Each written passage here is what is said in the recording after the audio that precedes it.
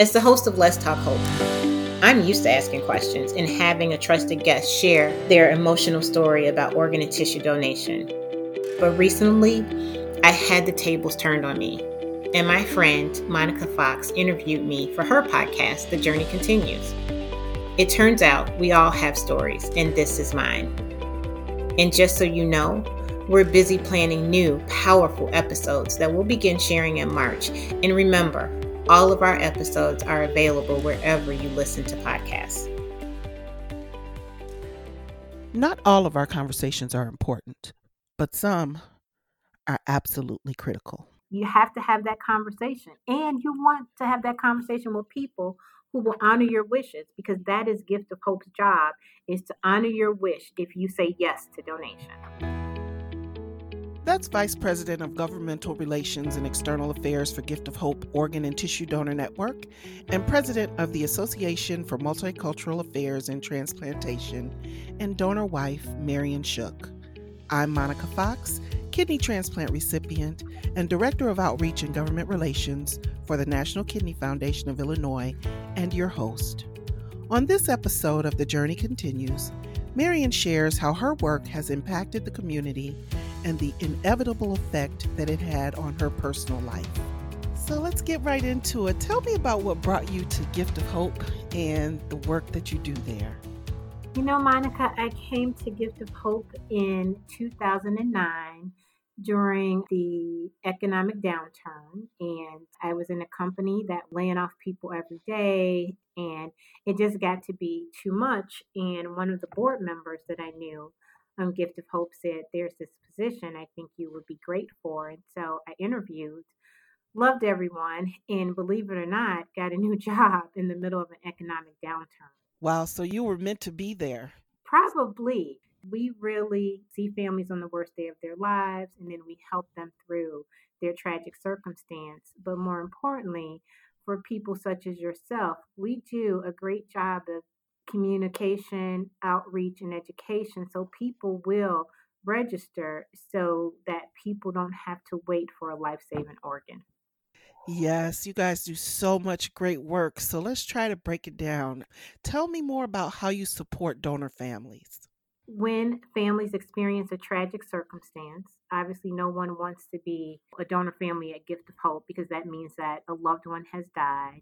And so Gift of Hope is the organ procurement organization that coordinates organ and tissue donation. We support families, one, while they're in the hospital, and then after they've made a decision to donate, then they get transitioned into what we call donor family services. And after that, we have 4 donor family service specialists, 1 in Springfield and 3 upstate, plus a supervisor who support families. They're responsible for doing wellness checks about 2 weeks after the families have suffered their loss. Then we do checks at 30 days, 6 months, 9 months, and a year. But we also are responsible for supporting the families. You know, a lot of families will come to us and they want to create a foundation, or they want to honor their loved one, because we're really helping them create a lasting legacy. A lot of them immediately want to know where their organs and their tissues have gone, so we can coordinate that process.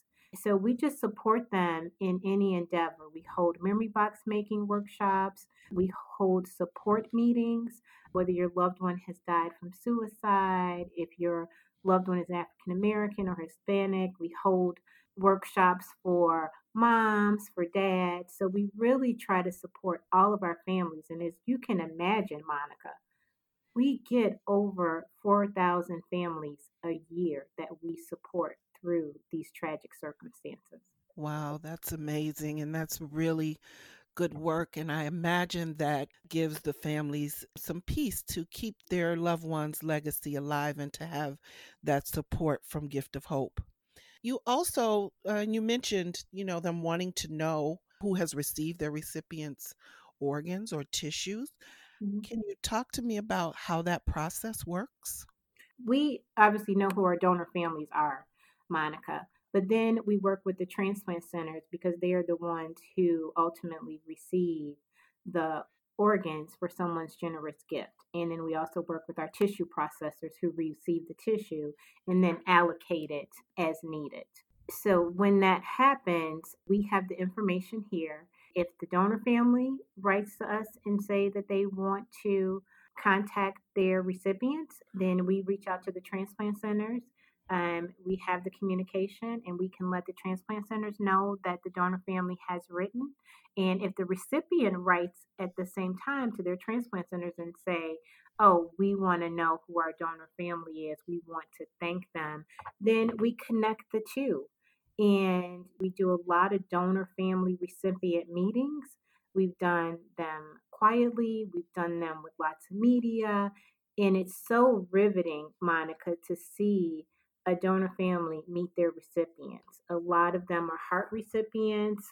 And so people want to use a stethoscope to listen to the heart of their loved one in someone else's chest. A lot of them from tissue, people can see better. And so it is one of the biggest coordinations that we do. And it really helps both the donor family and the recipient with healing. But more importantly, it makes new families, Monica, because they feel so connected by this selfless gift that they end up being in each other's lives forever. You're absolutely right, Marion. And I feel very emotional Mm-hmm.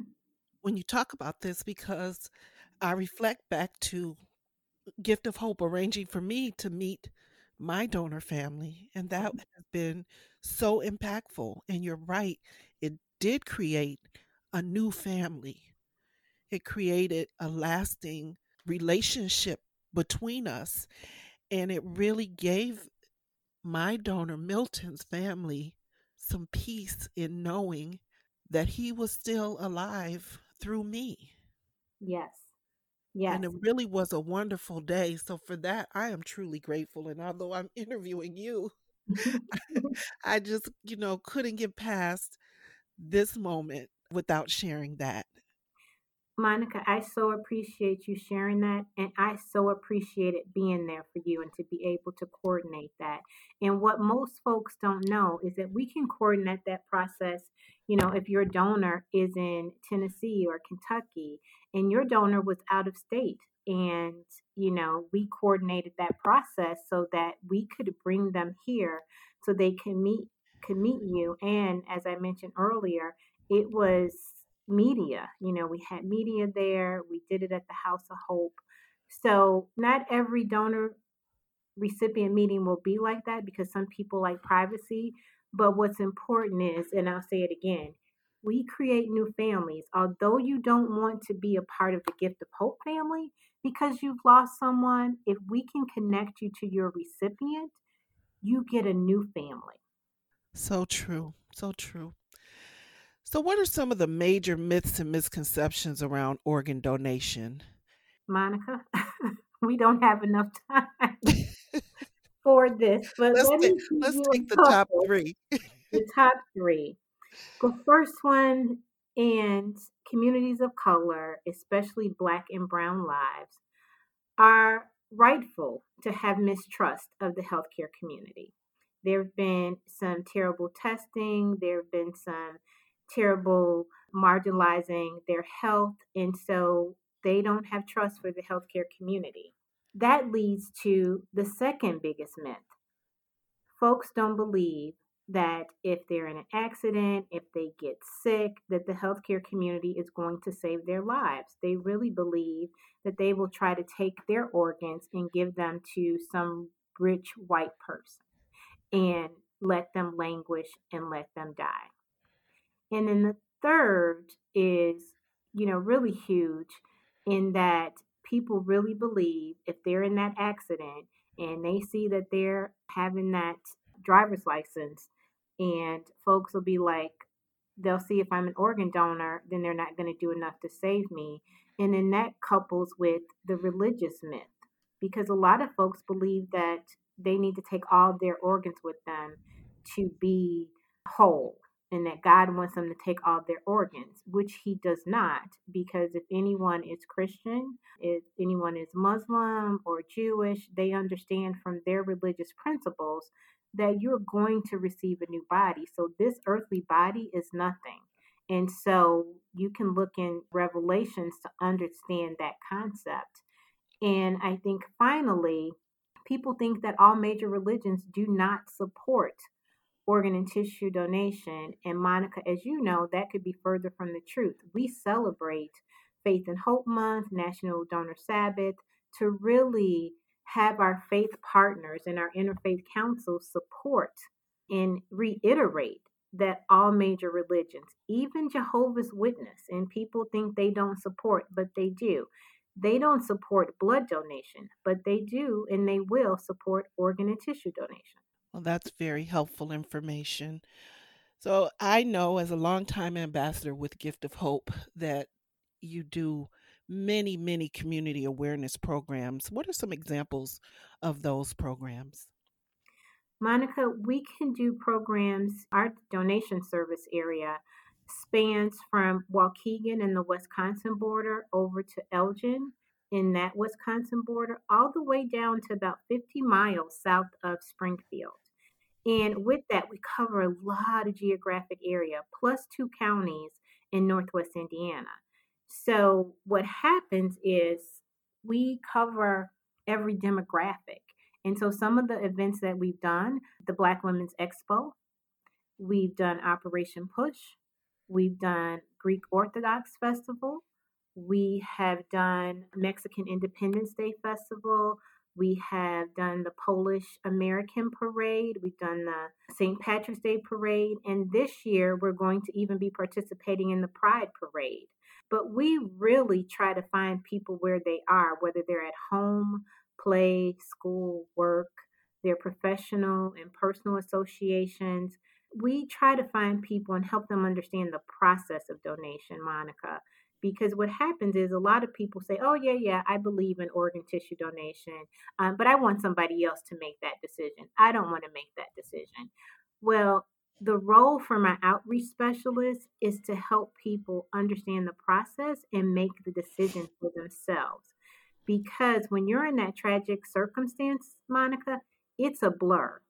It is a blur because you are not really understanding what has happened to you, that someone is coming in and saying your loved one's life is no longer sustainable. You're not really thinking that if somebody comes in a half an hour later to ask you for organ and tissue donation, that that's even wired on your brain, especially for marginalized communities and communities of color who experience traumas when they get to the hospital before you get to the question of organ and tissue donation. Yes, that's just so true. And I just wonder all of that work that you just mentioned, all those programs, that takes a lot of people. How do you accomplish all of that work?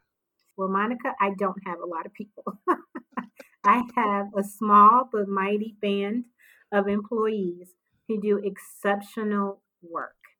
They really work collaboratively. They work collaboratively with you at the National Kidney Foundation of Illinois to do collaborative partner events. We're excited to be partnering for the Walk for Kidneys in a couple weeks.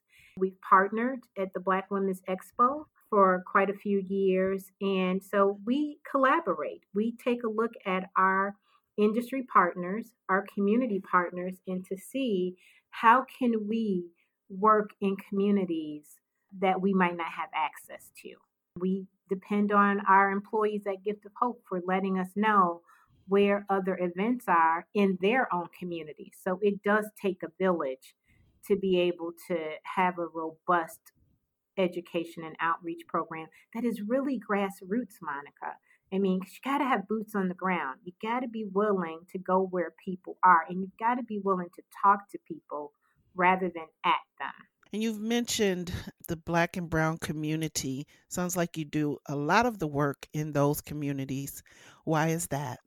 Because Black and Brown communities, through no fault of their own, but also because they suffer more prevalently from chronic illnesses such as diabetes, hypertension, which are a result of lifestyle choices, a result of not going to the doctor in time so that when they present to the doctor, their organ failure is pretty much at the end stage, especially for kidney.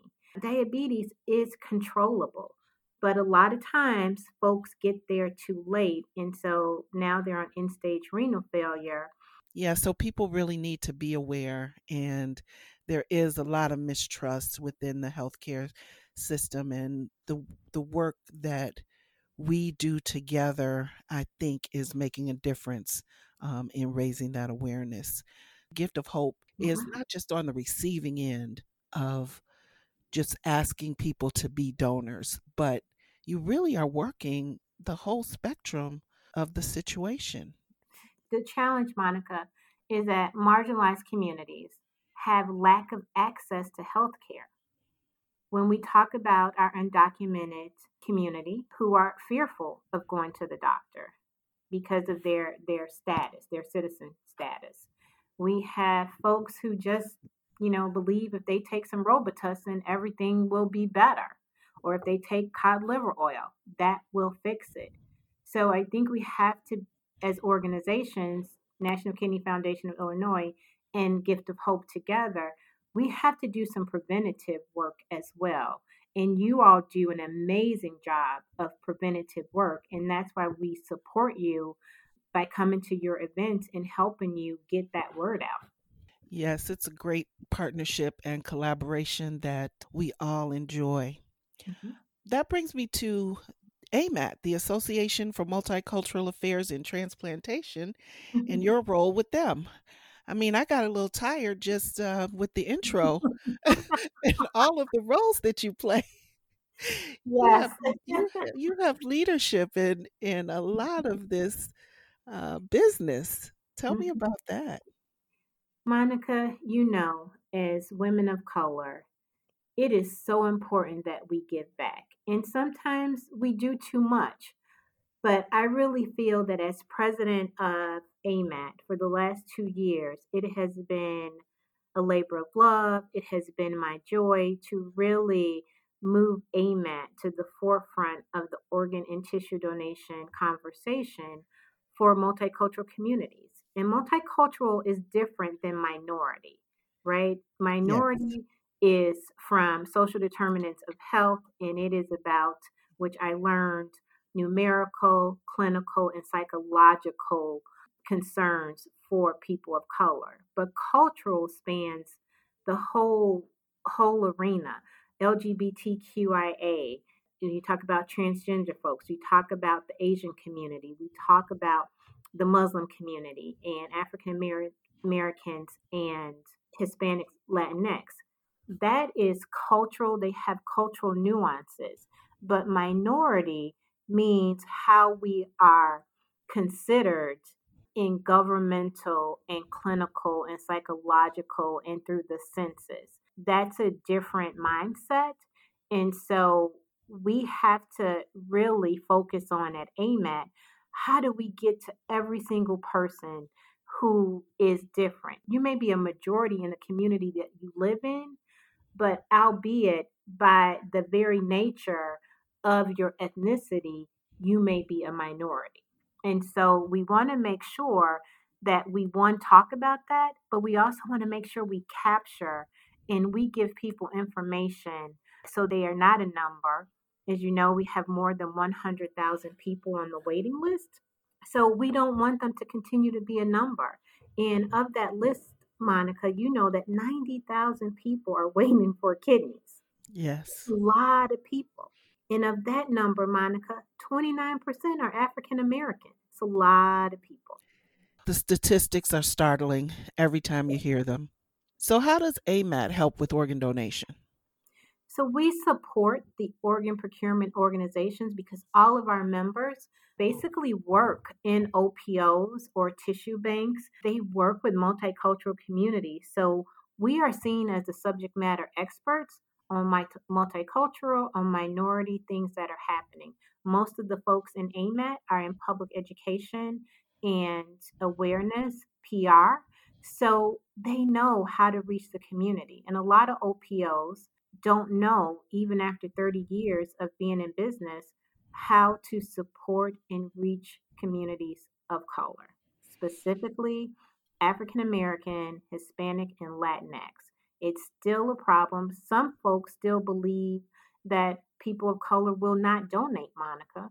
And so we haven't invested in these communities as we should. AMAT is the subject matter organization that folks can come to and understand how to reach these diverse communities. So let's talk. You just mentioned OPOs, and I want to make sure that's clear to everyone. Mhm. So, Gift of Hope is an organ procurement organization. Talk about OPOs and how many of them there are in this country. We have 57 organ procurement organizations, Monica, and they are federally mandated to coordinate the organ and tissue donation process. Not only do they the deceased organ and tissue donation process, but they also are mandated to do public education, community education, and in the hospitals, so professional education. Those are our mandates, and to take care of donor families. And that's across the spectrum for all 57 OPOs. So, it sounds like Gift of Hope is really checking all those boxes. You guys are doing just those things. Monica, we are a top performing OPO. We're not perfect, but we recognize that our communities of color, we ask a lot from them, Monica. And we ask a lot from them disproportionately because they suffer traumas and violence and chronic illnesses the most, that has them wind up on our service. And so by asking a lot, we have to give a lot, and we have to invest in our education and outreach initiatives with these communities. So, Marion, you and I have known each other since the beginning of my kidney journey in Mhm, 2013, and you were there with me during the most difficult years of my life. mhm, And after all those years of knowing you, I found myself in a position of supporting you during a difficult time in your life. So, after years of working at Gift of Hope mhm. and you supporting donor families, you found yourself to be a donor wife. Did your years of professional experience prepare you for that? Monica, yes and no.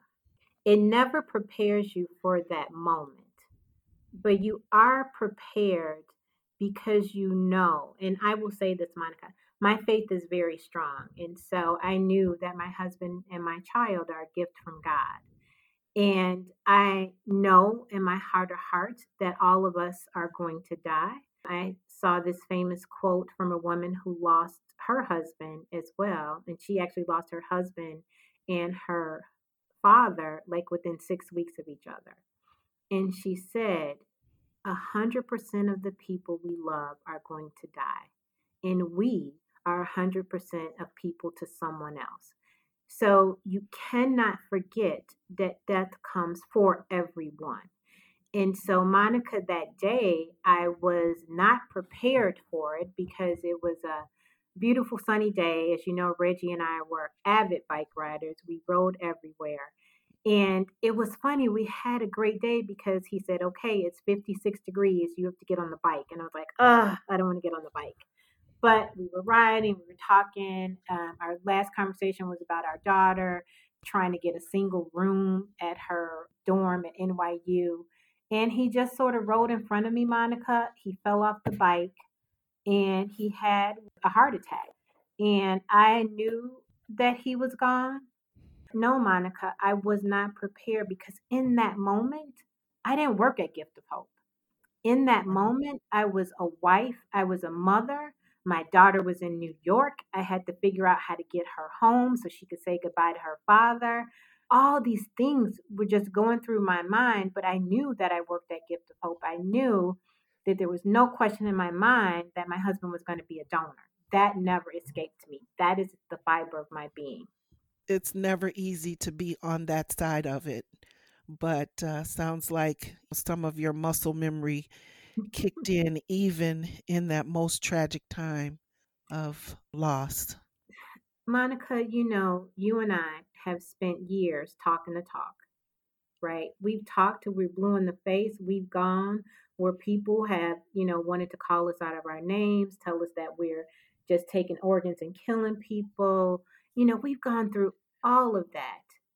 But Mm-hmm. in that moment, it again, it didn't escape me that I had an opportunity to create a lasting legacy for my husband and for my daughter, to know and see my husband as a hero, and to know that in that moment I could be selfless. I could help save someone else's life or enhance someone else's life. And I knew, because my husband supported me in everything that I did. My entire career at Gift of Hope, he was by my side. And he would always say, when I would ask him to go to things, he was like, I don't work at Gift of Hope.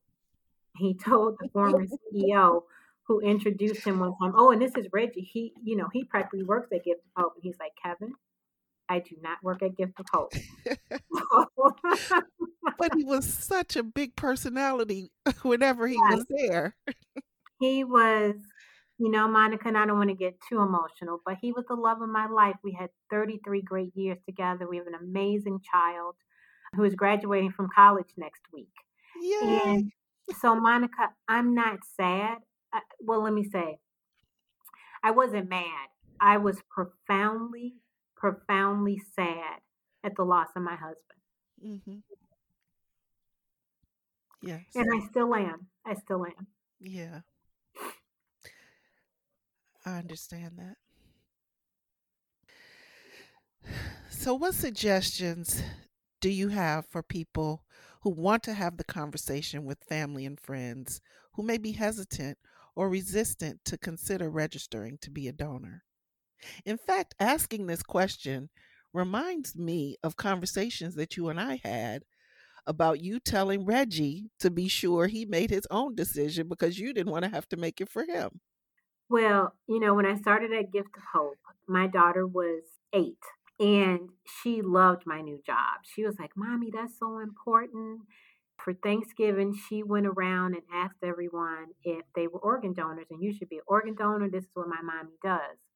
And so never asked Reggie. And then when she was 10, she happened to see Reggie's license and she said, Ooh, I'm telling mommy, you are not registered to be a donor. And I'm like, Reggie Shuck, you do know what I do every day, right? What do you mean you're not registered? And he said, Well, you work for Gift of Hope, you can make that decision. And again, I will tell people, you have to make your own decision, because sometimes people are not in a position, because they're grieving and coming to grips with your loss, that they can make that decision for you. They can't do it, Monica. I can tell you, everything was a blur. If I didn't have Jack Lynch, if I didn't have my sisters, if I didn't have Karen Cameron, I don't even know what happened at that hospital, Monica, to tell you the truth. It was just a blur, because all I kept thinking, I got to get my baby from the airport. I've got to make it to Gift of Hope so she can say goodbye, because I didn't want her to see him, Monica, in a morgue. And so my Gift of Hope family took care of him. They transported the body. They said they kept him warm so my daughter could see him. They gave him an honor walk. They raised a flag.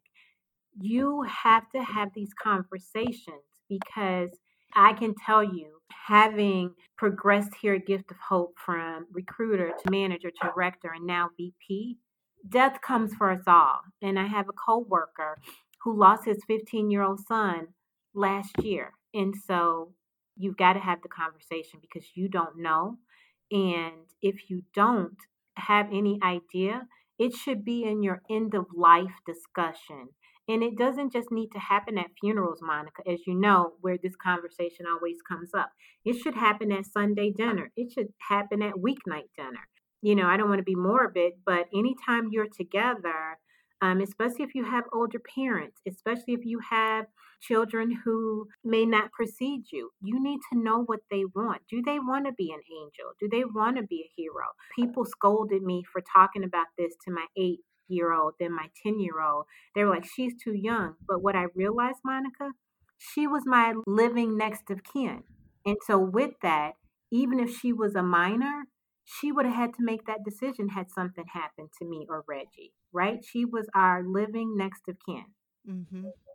So you need to have conversations when you have like an only child, which my daughter Malika is. And so now We are each other's legal next of kin. So I'm hers, she's mine. You have to have that conversation. And you want to have that conversation with people who will honor your wishes, because that is Gift of Hope's job, is to honor your wish if you say yes to donation. So true. Very good advice. Thank you. Thank you for those awesome words of advice. What words of encouragement do you have for those who are still on the fence about organ donation? I say take a poll. Take a poll of people in your family. And if you have someone in your family who has a chronic illness, you have someone in your family who's on dialysis, you have someone in your family who is debilitated, think about what they would need to have a better quality of life. My brother, he needs a kidney. I and my sister would not be able to fathom if something happened to him and we didn't say yes to being tested, to seeing if we could. And we have other members of our family who will be tested as well. But I'm his sister, I'm his oldest sister. We've had this conversation, and you have to have this conversation. So we had a conversation, Monica, that my twin would go first because she has a husband and I am Malika's only living parent. So these are conversations you have to have. So don't be on the fence. Ask somebody, ask your parents what they want. My parents are 79 and 75. I needed to know what they wanted. And it's not a morbid conversation. Nobody wants to talk about death, but it's the one thing, death and taxes, what do they say? You got to have a conversation about. Don't be on the fence if you can help save or enhance someone's life.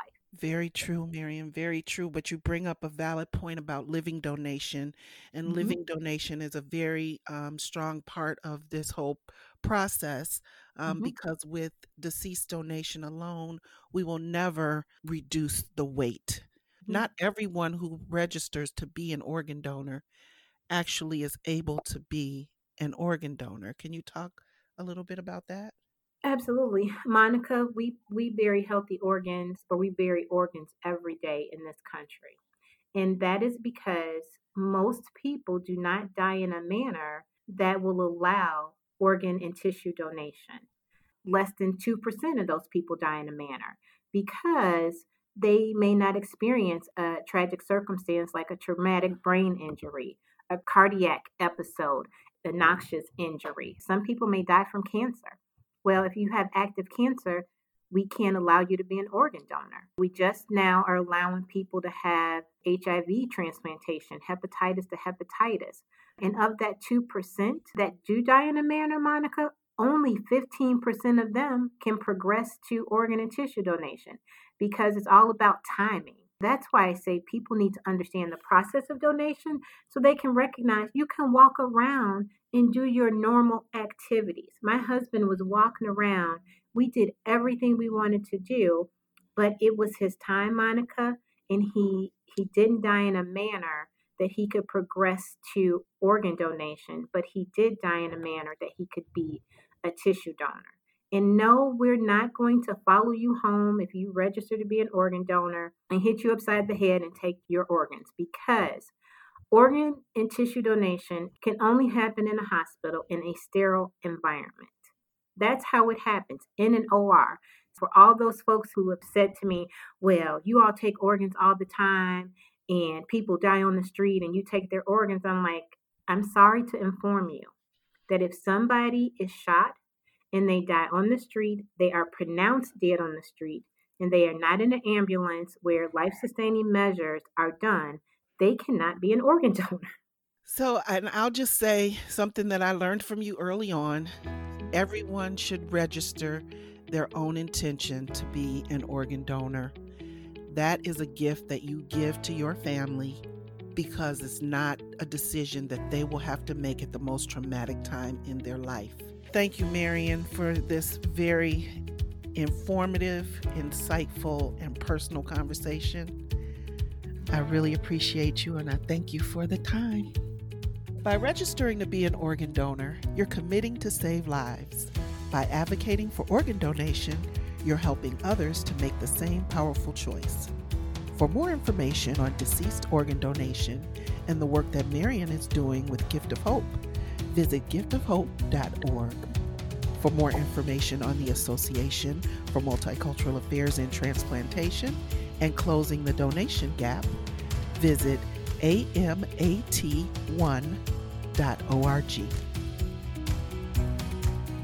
At NKFI, prevention is a major part of our mission. That's why at the end of each episode, you will hear a nutrition tip. Here's Dr. Melissa Prest. Here's today's nutrition tip about reading food labels. Understanding how to read a food label can help you make smart food decisions that are good for your health. The food label will list how many servings are in a container and what the serving size is. Serving size is another term for portion or helping of the food we eat. You'll want to pay attention to what the serving size is, as oftentimes many containers, cans, and packages are more than one serving. For example, a can of soup, it's likely to be 2 or more servings. The calories on the food label are telling you how many calories are in one serving, not the entire package. If you eat more than one serving, you'd have to multiply that by the number of calories listed to know how many calories you consumed. The percent daily value column lets you know how many nutrients are in one serving, or the percentage of nutrients in that one serving. A percent daily value of 5% or lower means that it's a low source, and 20% or higher is a high source. If you're looking for low sources of sugar or sodium, look for a product that has 5% daily value or less per serving. Use the total fat, saturated fat, and trans fat listed to help guide you as you limit how much of these you eat. Too much saturated fat and trans fat may increase your risk of certain chronic diseases like heart disease, some cancers, or high blood pressure. Many people are not getting enough dietary fiber, vitamin A, vitamin C, calcium, and potassium in their diets. You can see what percentage of these nutrients are in a serving of the food at the bottom of the food label. Aim for 20 to 35 grams of fiber a day and make sure you're drinking plenty of water as well. If you're looking for phosphorus on the food label, chances are you'll not see a specific amount, but you can look at the ingredient list to see if there are any added sources of phosphorus. You'll find those by looking in the ingredient list and looking for words that start with PHOS. With today's nutrition tip, I'm Melissa Prest, a registered dietitian nutritionist and the foundation dietitian for the National Kidney Foundation of Illinois. The Journey Continues is brought to you by the National Kidney Foundation of Illinois and sponsored by Donate Life Illinois. To learn more about kidney disease and living donation, visit www.nkfi.org. To register to become an eye, tissue, and organ donor, visit lifegoeson.com. If you enjoyed what you heard today, please subscribe to and leave a review for The Journey Continues in Apple Podcasts or wherever you like to listen. This podcast is produced by Rivet. To hear more great podcasts, visit rivet360.com.